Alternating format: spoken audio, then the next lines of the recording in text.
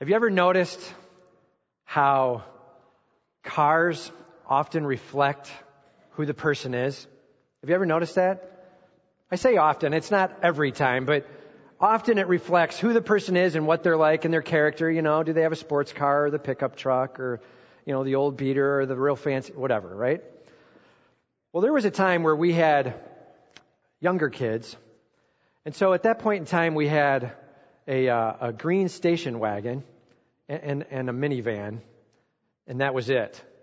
I had gotten rid of my sports car little thing that I had before we got married, and so I was driving the green station wagon. And there was one day where I was actually at work as an engineer, and I was driving down through the parking lot, and one of those guys jumped in his car. It's one of those moments where they jump in, start the car, and back up before they really ever look, you know?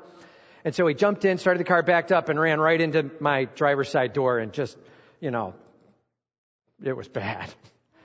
And so I had to sell the car, you know? So I ended up getting rid of the green station wagon, and we were looking for a sedan. It was still going to be real sedate, real calm. So we got a Nissan Altima. It was silver. At the time, that was a real happening color. I realized it got overdone in there. But we got a silver car, and we enjoyed it. We looked hard for it, bought it used. It was a great deal. And the thought was we were going to have that for decades, you know? Like we were going to have that car until Megan got into high school and we trained her on that car, and then she'd go away to college, and in her sophomore year she could take it away, and a little tear in your eyes, you're just picturing how great that'll be as she drives away in a car we've had for 10 years, and then we get, yeah. Well, then last week happened where the car was having issues. The heat wasn't quite working right, and so I decided I better check the fluids on the thing, and went out there, and the antifreeze was again like gone. So this is the second time, like it's evaporating away. Like this car is getting hot, and I'm looking for leaks, and there's no leaks, and the oil. I checked the oil, and the oil's down, like way down, like way down. And that isn't right either, you know. And so I put almost a quart of oil into that, and I go in and I type on the internet and I type up 2002 Altima used oil. And I didn't like what came up. Some stories and histories of people who had a lot of struggles with the 2002 Altima and what's going on and blah, blah, blah. And one of the statements was eventually, because of the type of problem that the engine incurs, you end up burning and using a lot of oil. To the point where people were saying like a quart of oil a day. That's not using it. That's a hole. Like, I don't know what's going on and where it's going, but it's just gone. You know what I'm saying? And I'm looking at it and I'm thinking, my car, although it's only 8 years old, is beginning to demonstrate a little bit of age. And they're saying the cost to fix that kind of thing when it gets to its end is $3,000 to $4,000. And I'm like, I don't know. Maybe I'm making too big of a deal out of it. You know, I'm not going to worry about it. So I get up this morning and I go out to start the car and come here. Okay, and it's not the battery. It's trying. It's just something not right.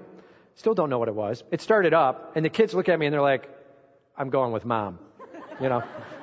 So they go over and they jump in the van, and I drive over here with that car. It looks nice on the outside. I'm telling you, it looks great. No dings. Paint job's good. Rims are nice. Had some really nice alloy rims on it when we got it. Still nice. What's on the inside, though?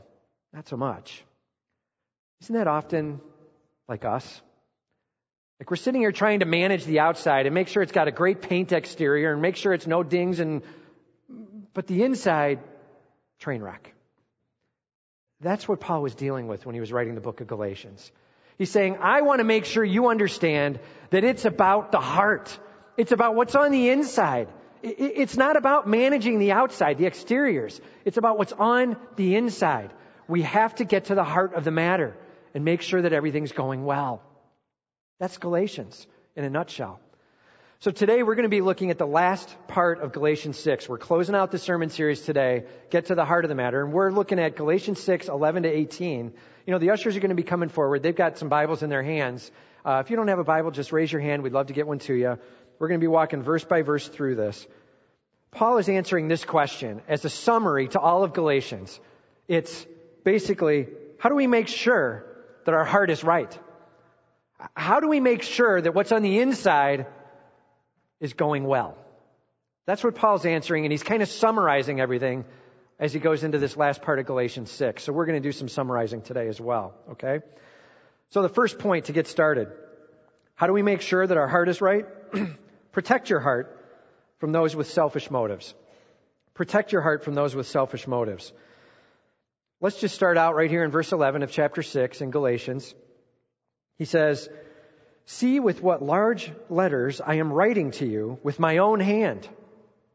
Paul's saying this. Now, he said this in a couple other letters too. What he's really saying is, this is my own handwriting, guys. Like, I know I usually use a scribe, and I know it usually looks a lot more neat and orderly, and then I picked up the pen, and it looks like a train wreck. See? It's really me.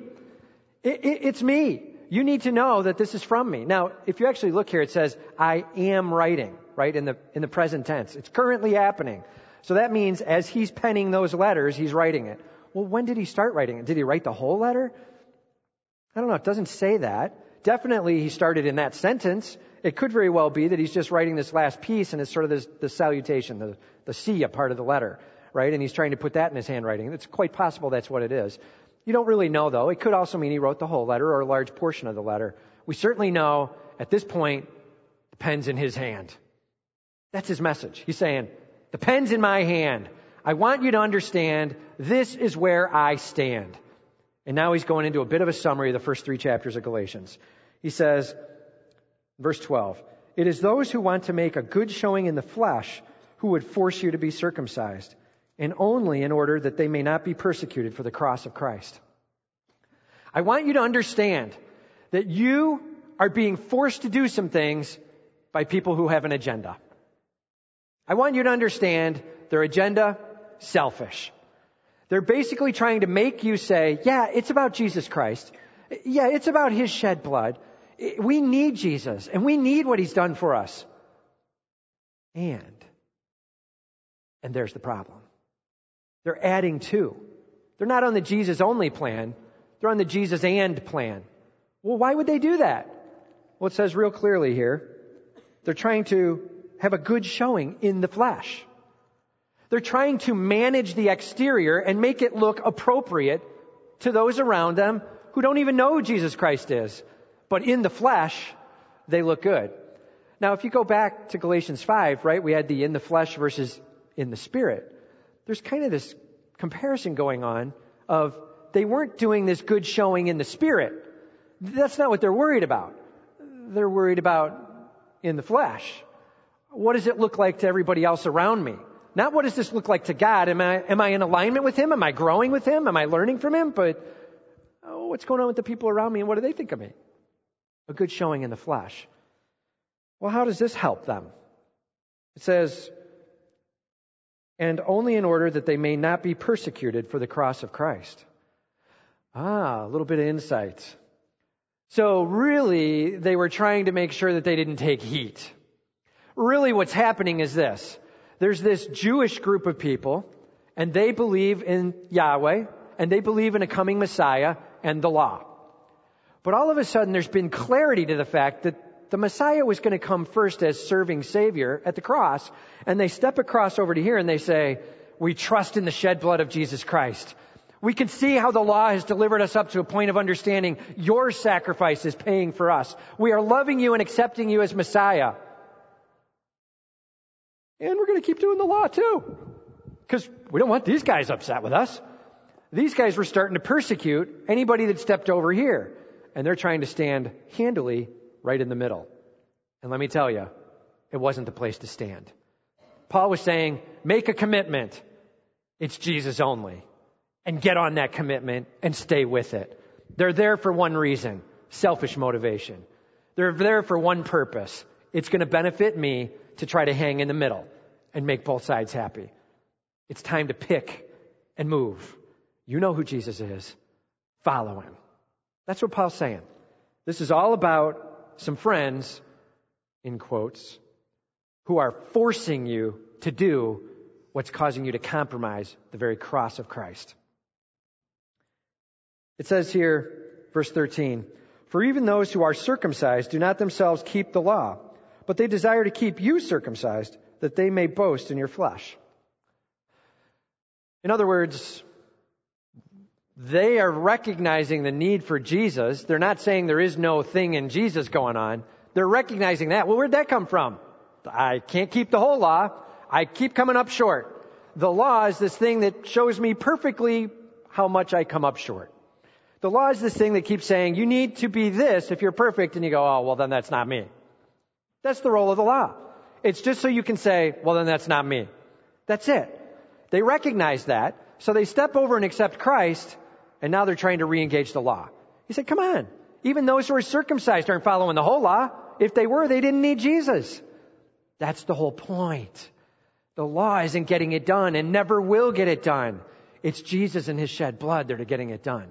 We were told real clearly that the law had one purpose, to work as guardian, to deliver us up to the cross of Jesus Christ. It said it was our guardian until the time of Jesus Christ.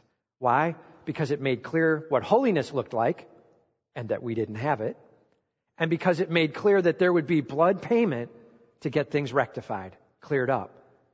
And then you go, oh, now I get the cross. I can't do it, and you can, and you're shed blood for me. Got it. Welcome to the guardian who delivers us up to the cross of Christ. So he now says, they cannot keep it themselves, but they desire to have you circumcised that they may boast in your flesh. See, they get to stand in the middle and go, don't be mad at us. We're getting them to come over here. We're getting them to come to this side. So they're trying to basically build relationships to both ends. And really, in the end, this decision requires a little bit more severing. That's what's happening. Paul said, watch out, protect your heart from those who have selfish motives. Who are you hanging with as friends that could be pulling you down? That's what he's saying. You know, if we're going to answer the question, well, what's it look like to have a bad friend? What's it look like for me to be a bad friend? We might need to answer, well, what's it look like to have that healthy heart? So let's just go back through and review the 6 chapters of Galatians. We're going to throw this up with a slide. This is what a healthy heart is, okay? So we're just going to summarize. We've got 10 little couple of worders that each one of them is for a different sermon. It's our 10 sermons that we've done in Galatians up till today, okay? So first, gospel-centered. No donuts. Remember that? We were talking about you put this gospel thing at the middle, this glory of God and lifting up Jesus' name, and then we wrap our human rules around it of how to protect it. And then all of a sudden the rules become more important than anything else, and we just pull the middle out. We don't even care about the glory of God anymore. And now we just keep doing the rules because we feel all good about ourselves. And we create this world of legalism. That's donuts. Don't create them. Get rid of the donuts in your life. Love to eat them for breakfast. Don't make them in your life for living. Okay? No donuts. It's gospel-centered at the core. Make sure your core is there. Number 2, gospel-preserving. Once we understand what the center's all about, make sure you're helping preserve it. Not just with you, but with others. Make sure we're reaching out and caring for others. If you remember, this was the week where we got through chapter 2, verse 10, and it talks about helping other people and coming alongside of them and helping the poor. And it was the same week that Haiti had their earthquake. And so we wrapped it in that week and said, we're going to do some things where we reach out and help for Haiti. And we collected some monies where we are with churcheshelpingchurches.com going down and helping work with some seminaries and churches down there and rebuild where things have been destroyed. This body gave over $40,000 to that. And we've got that collected together with a bunch of other churches. I didn't say this in the first service, but I think there was over $1.2 million given between the Harvest and the Acts 29 churches just to get it started. And they're going from there. Gospel preserving. Reach out to those spots where the gospel is making an impact and make sure that people are being cared for. So gospel-centered, gospel-preserving. Third, consistent. You know, you got here by knowing who Jesus was. Don't add to it now. It's the Jesus-only plan, not the Jesus-and plan. We're not justified by doing the Jesus thing and a bunch of other things.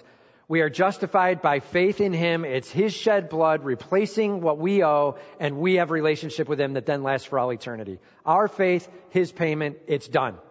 That's the end of it. Jesus' only plan. Don't be adding to it. Well, what about all these good works people are doing and these good works that we're doing? And that's a great thank you offering. That's a great way of celebrating who God is, but it in no way is earning anything towards salvation with Him. That's done, and it's done in the cross. Jesus only. Make sure we're there. Consistent. Okay? Fourth, faith-based. Wasn't that kind of obvious? Didn't we just get done saying it's all about faith? And yeah, Paul decided to go through and celebrate do you understand what you have? Let's make sure that a healthy heart is a faith-based heart. That means you are adopted. God has made you his child. He has said, come, sit on my lap. Let me care for you. Let me reach out to you. He has said, you, I want to lavish and pour into. Not because it's about how important we are, but because we get to turn and celebrate him. It's about him being an unbelievable Father who pours into our lives, but we pour back to him, and it's all about his glory. May it not be about what makes us comfortable or what makes us happy, but it is what makes us celebrate him, lift him up, his glory. And as we go after being adopted and the Holy Spirit taking up residence within and indwelling us and changing us from the inside out, that's when we can say a healthy heart is a faith-based heart. Okay, so gospel-centered, gospel-preserving, consistent, faith-based. Number 5, discerning. What's this law all about then? Like, why are we even going after it? Well, we've already kind of said, make sure that we see it as the guardian that delivers us up to the foot of the cross. May we not see it as that thing that saves us, but rather that thing that shows us how we need to be saved. Faith in Jesus Christ. Faith in God Almighty and his shed blood and forgiveness for us. Welcome to the role of the law. So it's discerning. Make sure we understand the difference and get where it fits in the process of bringing us to him. 6th, hopeful. If you're trusting in him, if you have a faith in him, know this. You are an heir to the throne of the one who owns everything. You are an heir to the one who owns everything. You are an heir to the Almighty. Do you understand? Like, there's not a better place to be, is what he's saying. There's no better heirship you would want than this. This is where you want to be, knowing the King of Kings and Lord of Lords as your Abba, Daddy. Being able to rely on him and relate to him and know him for all eternity. There is hope in him. You're an heir to the throne. Number 7, clear thinking. Well, if all that's true, if I get to have a gospel-centered, gospel-preserving, consistent, faith-based, discerning, and hopeful heart, maybe it's time we start making our actions match what we know is true. It's all about live in his power, live in his passion, live in his word. His power, his passion, his word. Make sure that we are in alignment with his word. Remember, this is in that part of Galatians where he actually went back and talked about Abraham and Sarah and Hagar and how we can learn principles from what was going on and how God's promise is coming true and how we can trust in it. Know that his word, his whole word, can be used in your life to lead you and guide you and direct you. Live according to his word. Just a little commercial. We're not joking when we say that. Like, it sounds very church nice. But when we go home throughout the week, I'm not kidding. I'm talking about really spending time in the Word. Saying, Lord, what do you have to teach me? If you're alive, if it's real, what do you have for me? What do I need to know to live in your passion and your power? What do you want from me, Lord? That's clear thinking. No joking. Yeah, it sounds a little bit Christianese. Just go home and read your Bible. I'm talking about open the powerful Word of God and let him pour through you as you see. That's something I need to be working on. That's something God wants to be working on. That's where I need to head. Lord, change me. May I honor you more tomorrow than I do today. Clear thinking. A healthy heart must have it. Number 8. Free. Remember we talked here about hooking up in tandem and jumping out of an airplane at 13,500 feet? That free fall experience with the Holy Spirit. That's what it's about. It's about a tandem jump with the Spirit, this life in Christ. It's not a solo jump. It's you and the Holy Spirit. Tandem jump, freedom, hooked onto him. What an experience. Or let me see if I can pretend I'm all by myself most of the time and right? We can lose the privilege and the opportunity of that freedom. We need to celebrate it, protect it, and exercise it. Celebrate it, meaning recognize it's there. Protect it, meaning watch out for the friends you choose. He was hitting the same point there as he is right now. Watch out for what friends you choose and exercise it, making sure you're caring for others, celebrating what God's doing in their lives. Freedom. You are free to experience a life with Christ. Go after it. Number 9, Spirit-led. This is where we talked about the hand in the glove, remember? The Holy Spirit is coming into us like a hand inside of a glove and moving and shaping from the inside. Not from the outside, grabbing the fingers and trying to bend and twist them, but inside and moving and changing us. It means the real you is actually becoming like Him. It doesn't say, go try to be loving.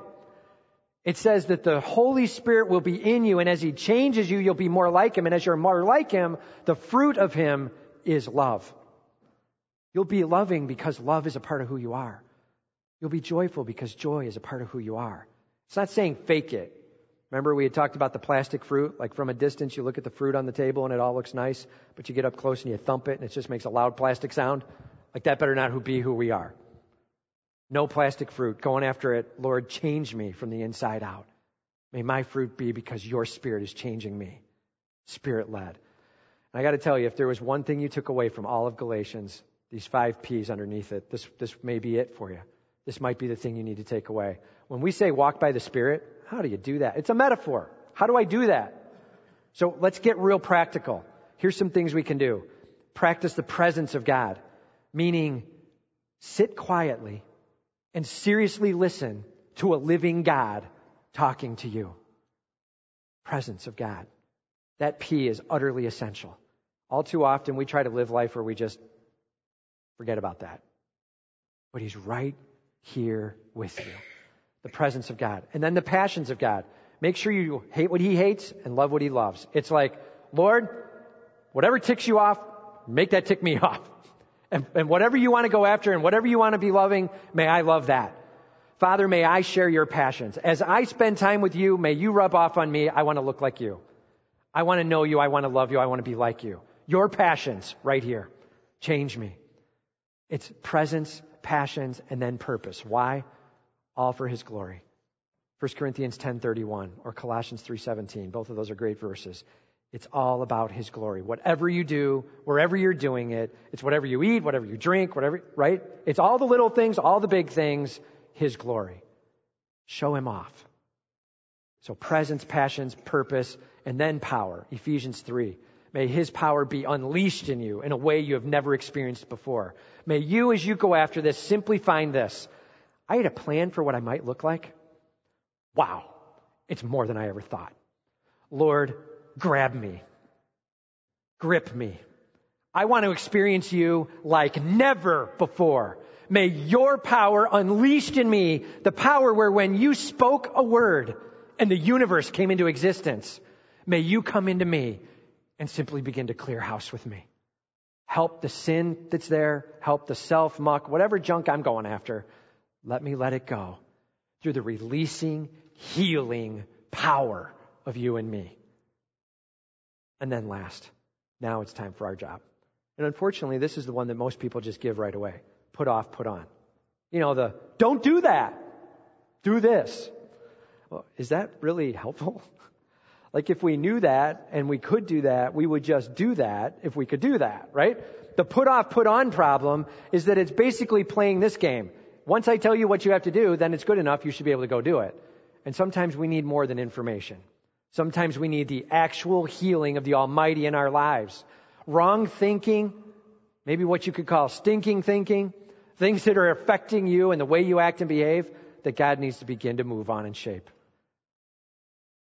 Put off and put on. It's our final role. We do have some work to do. We do need to do some exercising and some effort, some self-control, some trying to put ourselves out there to do the right things. But please don't do it until the first 4 have been done. And I'm telling you right now, a lot of you have been around church for a while. I'm telling you, the first 4, you're going to go, it feels like a game. It feels a little mystical. I'm not sure how to do it. Like I know how to do that put off, put on thing. I just got to go try to be nice to someone. So I made him a meatloaf sandwich and I brought it to him. Right? Like I did it. I did a good thing. Yeah, but inside is this coming out of a welling up of I'm loving the Lord more, and so now I'm loving others more? Or is it on the, I'll try to make myself look good on the outside, and you polished up your Nissan Altima and you're losing a quart of oil a day? Where are you at? Let's go after it, where it's real change from the inside. And then last is shepherding. Model God, restoring and doing good. Notice this, in that Galatians 6:1 passage it says, for those who are spiritual, restore others. So it's saying, if you've got the other stuff kind of clicking, you know what's going on, you're working through it, you're beginning to grow, then turn to the one next to you, put an arm around them and say, I just want to show you what Jesus has done for me. And if Jesus hasn't done something for you and you haven't been blown away by it, it's time to sit down and have Jesus do something for you. Be amazed and blown away. Don't hear me wrong when I say do something for you. It's not about serving you.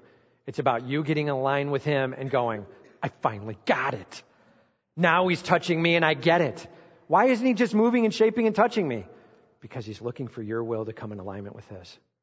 So it's time to get in alignment with him. And once you're seeing that change, it's time to turn to the person next to you and go, I'd love for you to have the same.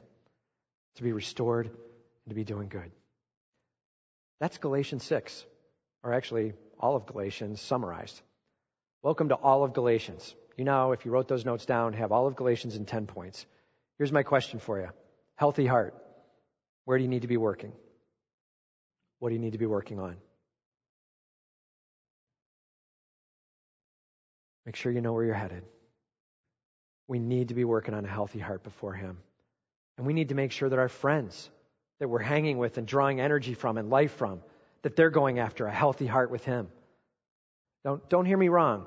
When we need to have good friends, I'm not saying we don't ever be friends with those who are of the world, those who don't know who Jesus Christ is. What I am saying is, don't draw life and energy from them as if they're directing and helping you. Instead, you're there being a friend to them, helping them. Okay? Do you see the difference? We're drawing life and energy from those who get who Christ is and know where they're going. And then we're reaching out into the world to a friend or neighbor next to us to simply walk them in and help them see what God's doing to us, with us, for us. That's the privilege. We talk about worship, walk, work, and witness. That's how we witness, is reaching out with a loving arm. Don't go down with. Don't go down with them. Okay. There was a guy decided to go hunting with a friend. So they're out hunting, and the friend goes, whoa, a grizzly bear. A grizzly bear is coming at him through the woods. And so the guy drops to his knees, he opens up his backpack, and he pulls out tennis shoes. And the first guy who spotted the grizzly, he's just standing there shaking, nervous. And the other guy starts to put on his shoes. He's like, what are you doing? You know you can't run from a grizzly. And the guy looks up and he says, I don't have to. I just have to run faster than you. Let it settle. Yeah, he's like saying, if I can get faster than you, the bear will eat you and I'm good. How many of us have friends like that? How many of us are actually in a position where we've got friends that say, I'm here with you, but I'm telling you, if somebody needs to go down, it ain't going to be me. And that's the end of it. That's what we have to be careful of. He's saying, protect yourself. Choose friends that are going to support you well. Choose friends that are going to lead you into Scripture well. Choose friends that are going to walk by your side as you're going through tough times. Choose friends that will not run when there's a threat of being eaten, but they're going to stand in there strong with you. Choose your friends wisely. That's what Paul's saying. So question. How are you doing with your friends? Who is it you're hanging with that maybe you need to be a little more careful about what you're doing with them? You got a name that you might need to let go of? Or a way that you might need to interact with them a little differently?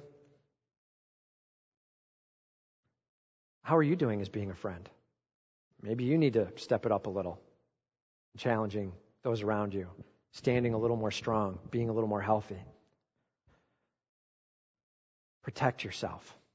That's the first point that Paul's making. It took him 3 chapters to get there through Galatians, as he simply said, they are misleading you. It's the Jesus-only plan, not the Jesus-and plan. Your friends, in quotes, are there for themselves. Watch out who you hang with. Point number 2. Seek to have your heart transformed as a new creation. Seek to have your heart transformed as a new creation. He's saying, once you've got the right friends, now it's time to go after being a new creation. Verse 14. But far be it from me to boast except in the cross of our Lord Jesus Christ. He starts out, but, this connecting word that means, yes, we're connecting, and it's opposite, right? So it used to be about these friends and how bad they are, and they're not getting who Jesus is, but far be it from me to go there. My boasting will not be in the flesh. My boasting will not be in Others, my boasting is going to be in the cross of Christ. He says, boast in the cross of Christ. That's where it's at. Why? Well, we just got done singing a song, Stronger, where it says, it is finished. It's finished? So there was a work going on the cross? It's finished. It's done.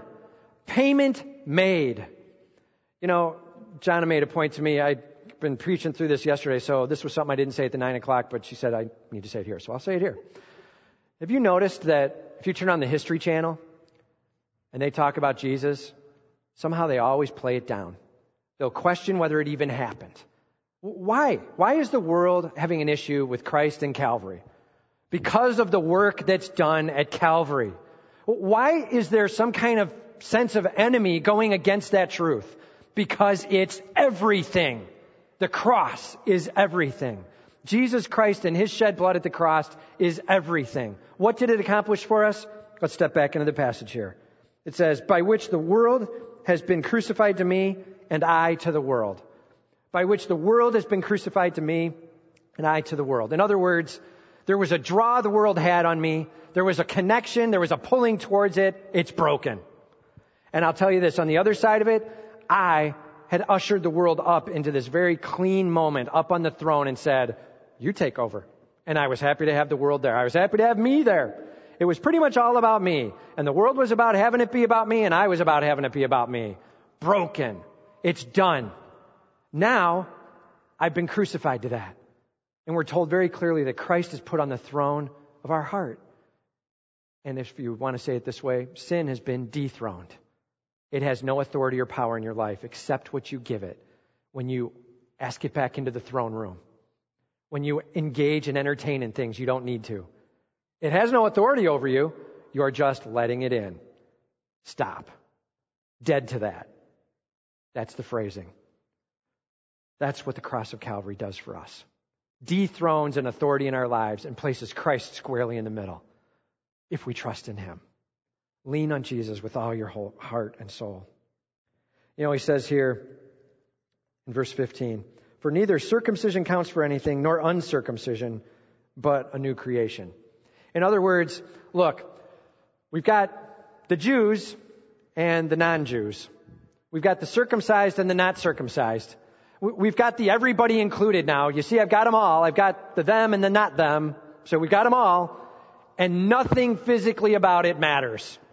Do you understand? It doesn't matter that they weren't circumcised. It doesn't matter that they are circumcised. What matters is, do they understand the cross of Calvary and have they come to know Jesus? That's what matters. What doesn't matter is that external. So he says, neither uncircumcision, but what matters is a new creation. Are you a new creation? Have you said, Lord, please forgive me for walking away from you. Please use your shed blood to replace what I owe. I want to give you my heart and soul.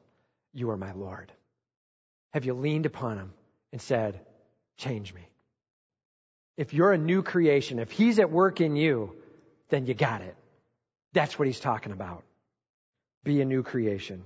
Verse 16.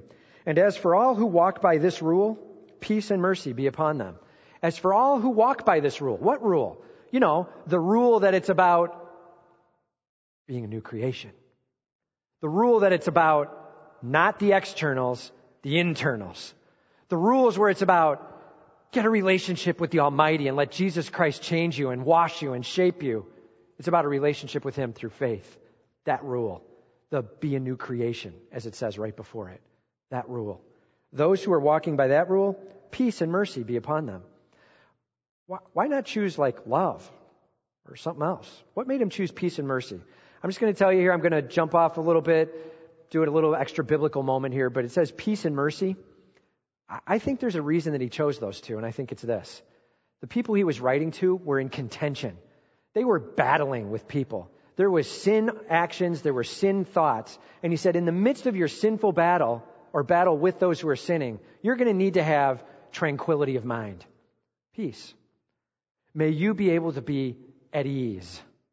And more than that, mercy, which means to hold back what's due somebody, right? A punishment due them. You've experienced mercy from God. Get ready to love mercy because you're going to have to give it. People are doing wrong to you, and you're going to have to forgive along the way. Mercy. I think he really was saying peace and mercy. Two things that are needed if you're dealing with sin and sinners. Two things that are needed if you're dealing with people that are hurting you and hurting you on purpose. Peace and mercy. An easygoing mind as you understand God's in charge and there's a purpose. And mercy, the willingness and readiness to forgive. Okay? Peace and mercy be upon you. Now notice it says here, and upon the Israel of God.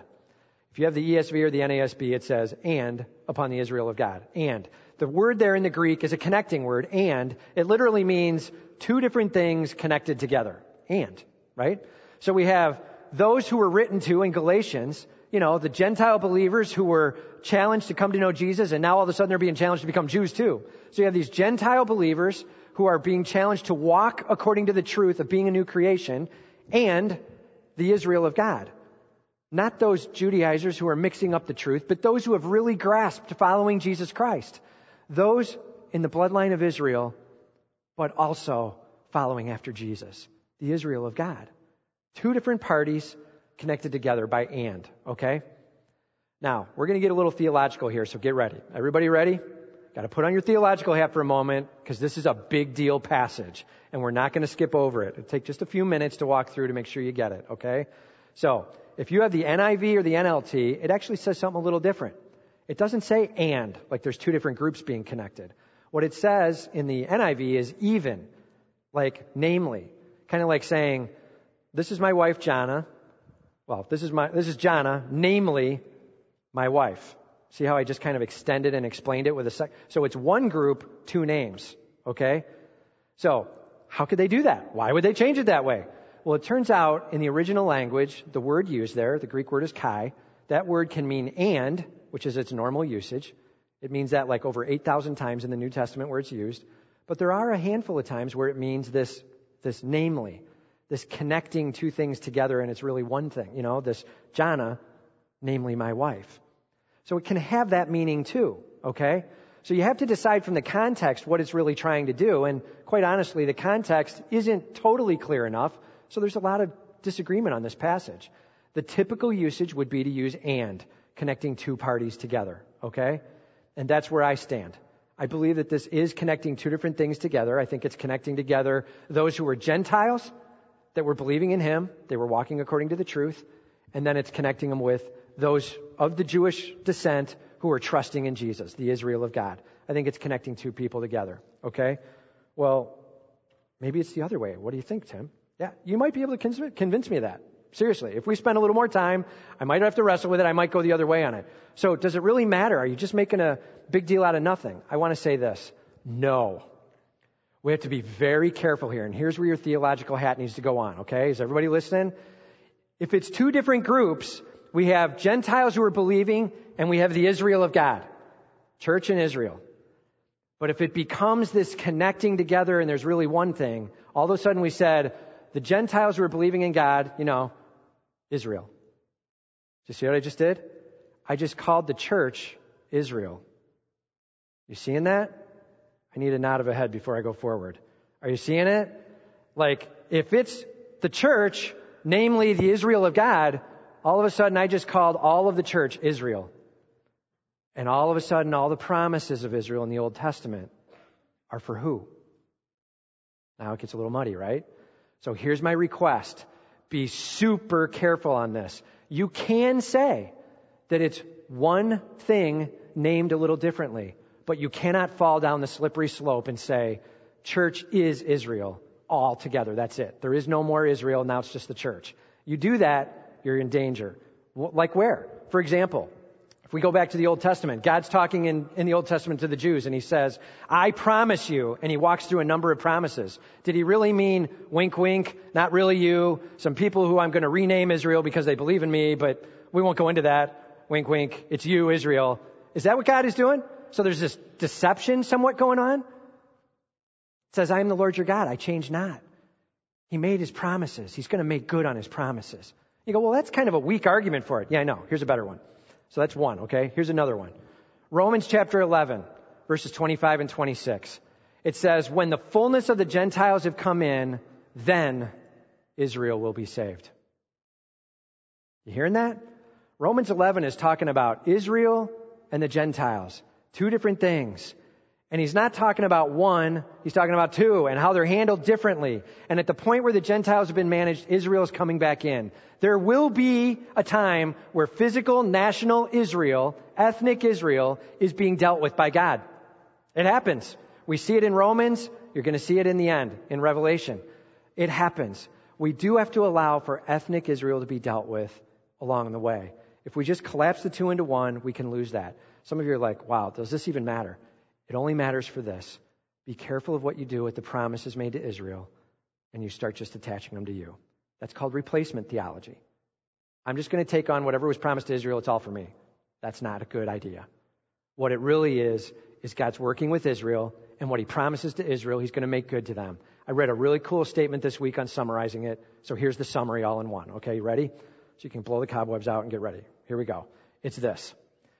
Where God promises, he will follow through. But know this.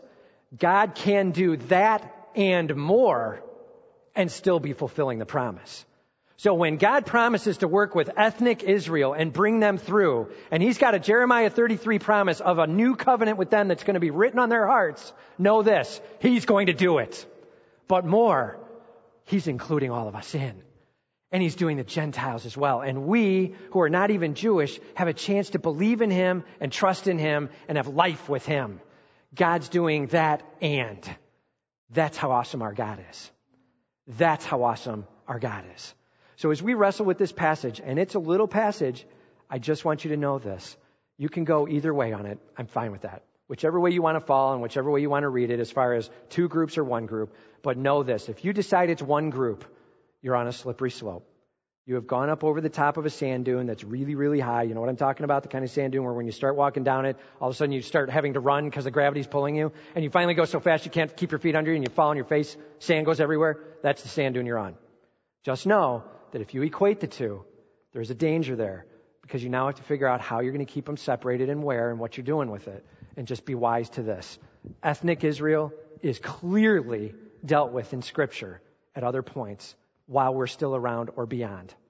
So please, don't just make the two become one and walk away. We're not going to do that, okay? There is clearly a moment for ethnic Israel as they come into a saving knowledge of Jesus Christ. And there's also a chance for us as Gentiles to come in. Galatians 3:7 says it real clearly. That we, if we actually put our faith in him, could be called the sons of Abraham. We get to be adopted into that promise. That's what he's saying. The promise is to Israel, but we get to be included into it. It's not where he said, forget you, I'll do it to them now. He says, you too. I'm including you both. That's how awesome our God is. Okay. So, that was our theological moment in Galatians 6. Deep breath. What are we talking about here? We've got a challenge where God has been giving us the opportunity to have our hearts looked at. And in the second point, we said, seek to have your heart transformed as a new creation. Have you ever noticed that often we can try to be a new creation and we're not even sure what we're doing and we miss the point? I'll explain it to you with kind of a lame example. We've got a puppy that we watch during the week now. We've got somebody in our body here who's got a puppy at home during the day, and so we end up watching that puppy, and we get the 8 to 5 gig, and then the dog goes home at night. So I don't know. You figure out if we got the better deal or the worse deal, but we have the puppy from 8 to 5. Jonna loves playing with the puppy. She loves working with the puppy, so she takes this little dog out, and it's a 3-month-old puppy. So, lots of energy, jumping and bouncing. And we have another dog, remember? We got Teddy, Slug, right? So Slug is standing there, and this dog is jumping around and nipping at his lips and trying to pull on his ears, right? And Jonna's got him out, and she's got the little dog on leash, and this little dog's at the end of the 6-foot leash and jumping around in Teddy's face, right? And Teddy just stands there and looks up at Jonna and goes, ah, right? This like moaning whine. And she looks at him, and he moans and whines again and again, like, why are you doing this to me? Take it out of my face. That kind of thing. Here's the catch. Teddy's not on leash. All Teddy has to do is move a couple feet away. But he's standing there getting that, looking up going, why? Why this? And Jonna goes, move away, right? How often is that us? where we sit in the middle of life, not liking what's going on, not liking what's happening, and God's going, I told you, you're free. You're off leash. You're unenslaved. It's done. Experience it. Step a foot away, and you'll experience it. It's time for us to be new creation. It's time for us to live the new creation. It's time for us to experience being off leash with the Almighty. Are you there? It's time. It's time for His power to roll through you. It's time for His authority to move in you. It's time for you to experience what God has planned for you. Or we can keep pretending like we're on leash, looking up and whining, never quite getting the picture. It's time. As we try to have the right heart for Him, protect our hearts with the friends we choose, and go after that new creation. What do you need to go after? It's time to go inside out, letting God work on your insides so that it can affect the outside. Let's pray.